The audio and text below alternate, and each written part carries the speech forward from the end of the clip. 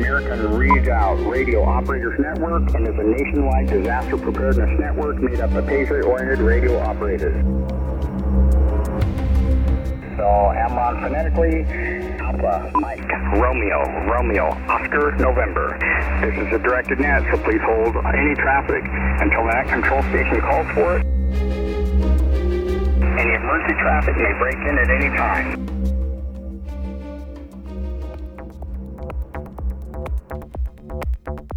Whether you're seasoned or new, this is the place for patriots, preppers, and partisans who understand the necessity of being able to receive and share information with others. When conventional communications are disrupted or compromised, grid up or grid down, this is Partisan Radio. Welcome to Volume 26 of Partisan Radio. I'm John Jacob Schmidt. We are currently at AMCON 5, which is the lowest AMRON condition level with no known threats to our communications infrastructure. And if you are a net control operator, be sure to announce the most current AMCON level in the preamble of your net script. If the AMCON level changes, we will update the website and send a notification out over the app and emails out to AMRON Core. Thank you all for tuning in and participating in the most recent nets. I hope you had a great Thanksgiving, and we look forward to seeing you on the nets this week. Now, a special announcement. Next week, we will be holding a contest, and we will be giving away a couple of prizes. For the adults, the prizes are to be announced. For the kids, 16 and younger, for the next generation of partisan radio operators and communicators, listen up. We will be giving away a Red Ryder Daisy Carbine Action 200-shot range model BB gun with a compass in the stock. That is a factory-installed compass in the stock, a very rare collector item that we were able to track down from the Daisy Museum, and we will be giving away a Daisy Red Ryder Carbine Action 200-shot range model BB gun with a compass in the stock. Now, this is going to be an encrypted one-time pad message that will be put out next Sunday, December 6th on Radio Free Redoubt, and then the same message will be put out December 7th, the following day, on Partisan Radio. Entries must be received no later than 8 p.m. Zulu time. Pay attention. 8 p.m., 2000 hours, Zulu time the following Sunday, December 13th. That's the deadline. And the drawing will be held that night. And the winner of the Red Ryder Carbine Action 200-shot range model BB gun with a compass in the stock will be announced on December 13th on Radio Free Redoubt, and the young partisan will be notified. So please make sure you send us your code name, even if you have to make one up, but not your real name, so we can announce it over the air. We'll make arrangements to have that shipped to you so you can have it by Christmas.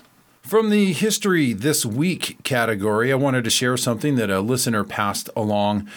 It is a great commentary and expose on numbers stations, and this AMRON member sends this in. I heard this episode of 99% Invisible today and thought you might be interested in it. It's a shortwave radio thing talking about radio in espionage. They mention one-time pads. And, of course, those are number stations, which when we do put out numbers for one-time pad messages for training, those often come out sounding very similar to what you might hear on a numbers station, which is presumably how governments are communicating with agents in the field anywhere in the world over HF radio. Very fascinating. And yes, those are one-time pads that are used for that. I'm going to post this website. It is on iTunes, so you can download that and listen to that. It's episode 97 of the 99% Invisible podcast. I listened to that, and I have a copy of that, and it is fascinating to listen to. Very informative. I wanted to pass that on. I also had an email this week asking someone who was asking if I'd be interested in helping them spread the word that they will be offering fully programmed radios on eBay soon. Well, my response was this: thank you for letting me know. However, For the sake of sending a consistent message, we're focused on pressing radio users and operators to being able to program their own radios, both with software and by the keypad in the field. This is to reinforce the more comprehensive knowledge base of their own equipment, as well as self-reliance.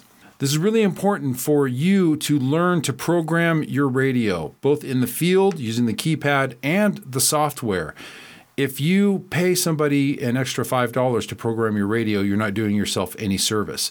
And we want to strongly encourage you to avoid, especially ham radios, that someone is offering to program for you. You need to learn to do that yourself.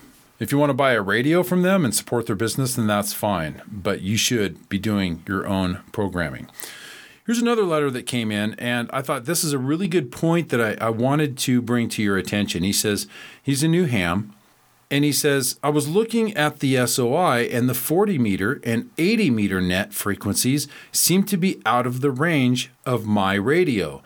Am I missing something? I have a Yaesu 857, and on 40, it stops at 7.200, and on 80, it stops at 3.800.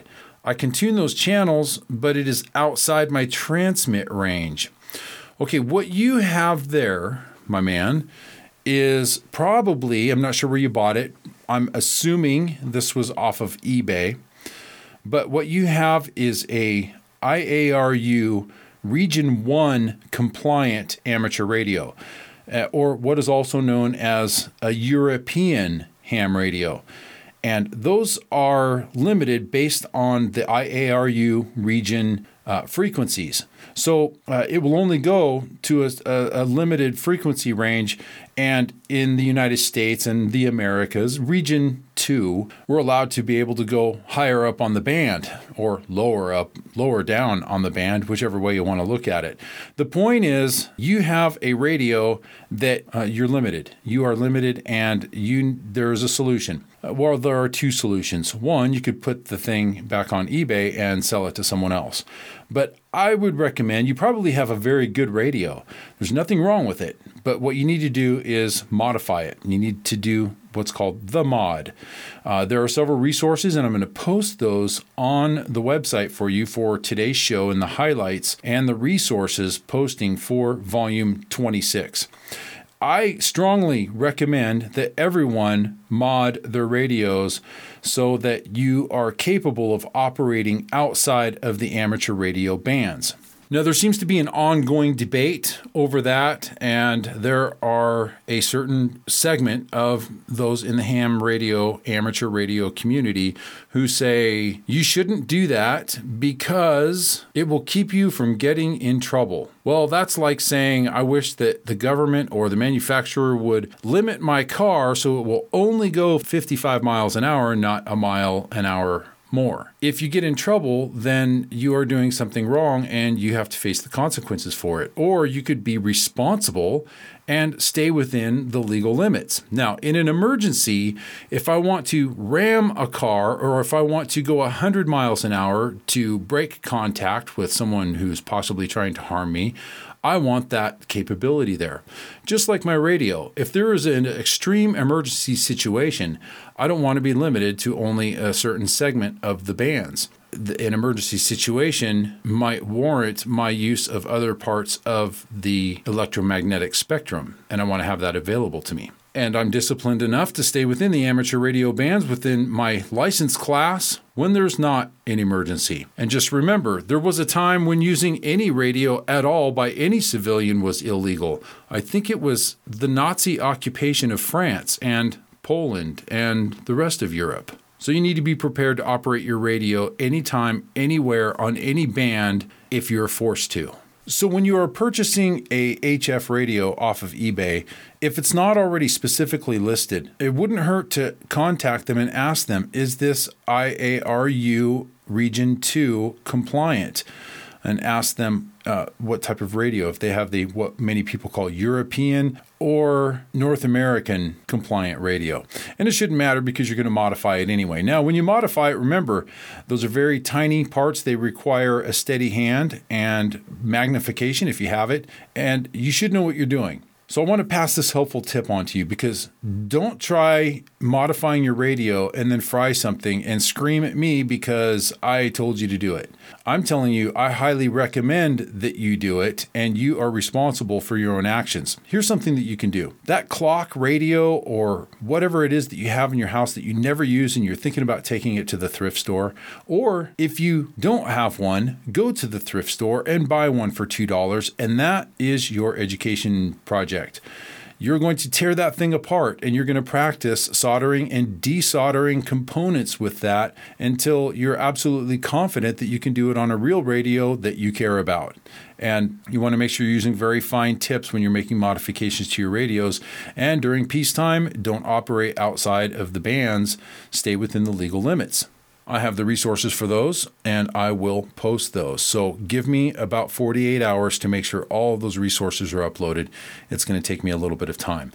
Now, under the Security and Communications ComSec category, I just received an article from one of our intelligence collectors, and she sent this article to me showing FBI can demand web history, phone location data without a warrant. Now, as freedom and constitutional-minded patriot citizens, this concerns us that the federal government can declare that the Constitution, particularly the Fourth Amendment, does not apply to them, and they can seek out data about a citizen and their whereabouts and their activities in an area where a citizen should have the reasonable expectation of privacy, and they can give themselves access to that information. If you remember from the Paris attacks, they are going after encryption, and that's one thing that we really push, that you get encrypted capabilities. Now, we're not talking ham radio here. We know that it's not legal to send encryption over ham radio. Once again, though, the capability to do so, if you are forced to, should be something that you take into consideration. For example, if Nazi Germany invades the United States and it is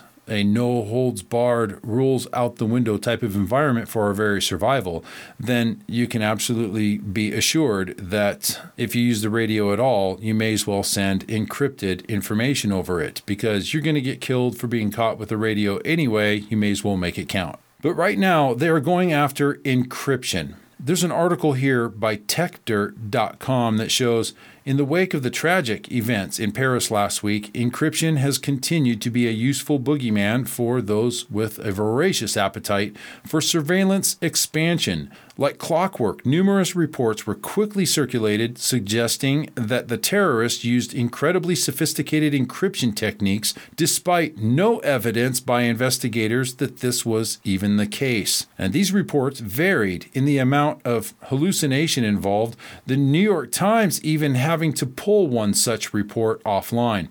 Other claims the attackers had used encrypted PlayStation 4 communications were also being debunked. And what this comes down to is that there is no evidence showing that they used encryption. And in fact, as it turns out, the attackers, from the cell phones that the authorities recovered, showed that they were coordinating and sending texts using open, unencrypted SMS texting. Still, they're going to come after encryption, so you want to get that capability put in place now. Now, we've talked about burner phones and the use of burner phones, and there is an article, well, it was a posting over on GorillaAmerica.com that Sam Culper put up that shows a chart, what he calls a good chart of rules for the use of burner phones.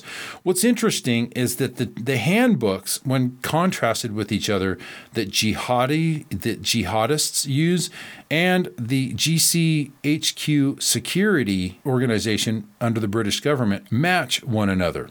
It says handbooks show that as early as 2003, jihadi security measures match those of Britain's spy agency, GCHQ. And there's actually some really good guidance that we've tried to pass along before. I know Sam Culper has tried to pass on as well, and they still apply. Rules for effectively getting the most effective use out of your burner phones. Throw away phones that are bought with no contract and airtime cards. Some of those are remove the batteries when you're not actually using it, maintain closed networks, route phone calls, protect your location, compartmentalize devices, avoid registered landlines, dispose of compromised equipment, and use payphones or out-of-network calls. So all of this is listed right down here on this chart. I'll have that linked for you as well. If you want to, you could just go to GorillaAmerica.com and look for the article, Good Chart of Rules for the Use of Burner Phones. Now remember, there are a couple different things here that we mentioned. One is anonymity and the other is security. Those are not necessarily the same thing. Ideally, what you want is anonymity to make it difficult for them to connect dots in relationships and organizational structures. So anonymity using tails for any of your online activity will greatly reduce the risk of compromise. Anonymous emails that are not attached to your identity, like having your name or your FCC call sign, etc., in your email address. Using overseas hosted servers for emails such as protonmail.ch, startmail.com, or unseen.is. We've talked about these many times before. And there are many different ways that you can achieve anonymity, or at least make it much more difficult and a layered presence, which is what the Tor network is based on. The Onion Router Network. Now, we're talking about anonymity versus security. Now, security is not necessarily hiding who you are. You just don't want them reading what you have to say.